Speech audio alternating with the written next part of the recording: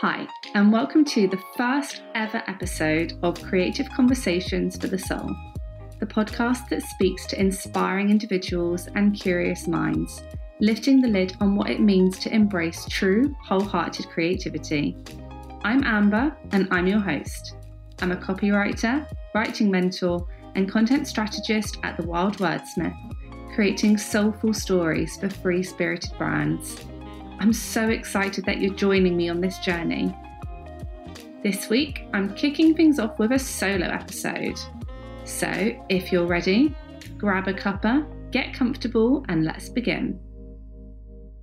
Wow, I can't believe I'm here introducing the first episode of my own podcast. This is a bit bonkers, right? You may be able to tell from my voice, I'm a tad terrified. Despite the fact that right now I'm just having a chat with my microphone, which, side note, I'm still not sure whether I've actually switched on properly. I'm so nervous about sending this out into the world. It may sound ridiculous, but speaking out loud is not my forte. My comfort zone is written words. I hide behind them in many ways. And despite being a total extrovert, there's something that feels really, I suppose, vulnerable about lending my heart and voice to something that I'm going to send out into this world. Because this podcast is going to be a labour of love. It isn't a business podcast. It isn't a copywriting or marketing one.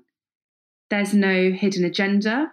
I hope it will be a space for people to, I suppose, to come together and be honest and open about the things that bring them joy and the ways in which creativity fills their cup and influences their craft, whatever it may be. So, yeah, it feels like I'm putting myself out there a lot. And while this is something I constantly encourage other people to do, when it comes to yourself, yeah, it's a whole different story, right? Some of you listening will know that I recently went through a rebrand and relaunch for my business. Before The Wild Wordsmith, I was known as Badger Creative. Part of the reason for this relaunch is that I no longer felt a connection to Badger Creative. Yes, Badger's my surname. Yes, I'm obsessed with badgers. Yes, I have a tattoo of a badger on my arm, yada, yada, yada. But it didn't feel like me. It didn't do the business justice that I had created and that I wanted to continue to develop. And launching a podcast was always a part of that vision for the evolution of my business. I really wanted to challenge myself. I've become comfortably uncomfortable in the social media sphere. I think a lot of you will know what I mean by that. And I've been feeling for a long time that in order to protect my own mental capacity while connecting with others and creating something that I was really, really proud of, it was time that I shifted into a new digital space. And I love podcasts. I love them, love them, love them. Putting my headphones on and going for a walk along the water, it just gives me such a sense of relief and escapism. So I wanted this podcast to have the same energy. Plus, a challenge, stepping outside of my comfort zone, it felt really necessary. I mean, it's been a year, right? There have been so many challenges that I had planned, like really invigorating ways to push and develop myself that have basically had an enormous pin shoved in them due to you know what. It's been stifling, and I felt this almighty need to do something, anything, that took me away from the monotony, even if it did scare me. And all cards on the table, I wanted the opportunity to sit down and chat with these incredible individuals. Because the people that I have lined up for Creative Conversations for the Soul, they inspire me on a daily basis. The art they create, their message, their purpose. Oh man, yeah, it hits me with all the feels. I feel so honoured that they are giving me their time and energy. Oh, and I'm just unbelievably excited to share that with all of you too. We'll be talking about so many things, but fundamentally about creativity as a form of self-love and self-expression, and how we can use it both within and outside of the 9 to 5 to fulfill our higher vision and those big, scary dreams. Whether those dreams are writing a book, something that I'm currently working on, and I'm sure I'll share with you more in future episodes, or creating a community of like-minded creators, or selling your art, or kickstarting a global conversation about your passion. I want us to talk about all of them. And I also want us to think about how we can light that creative flame and really keep that fire burning. I don't know about you, but I've definitely found my own creativity riding ebbs and flows throughout the past year. I'll have periods where it's pulsing through me. It almost feels electric. It's on those days that I'll fill sketch pads with drawings. I'll spend hours boshing out page after page. I'll find myself lost in movement. I'll just dance round and round that kitchen.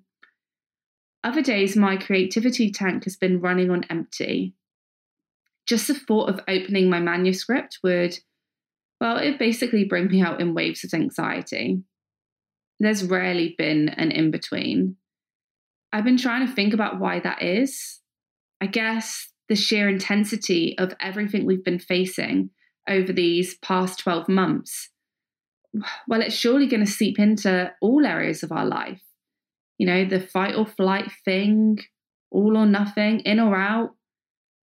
And when you're on a creative high, that's brilliant, right? What elation, what a feeling. But the lows feel even tougher when you're coming from such a height.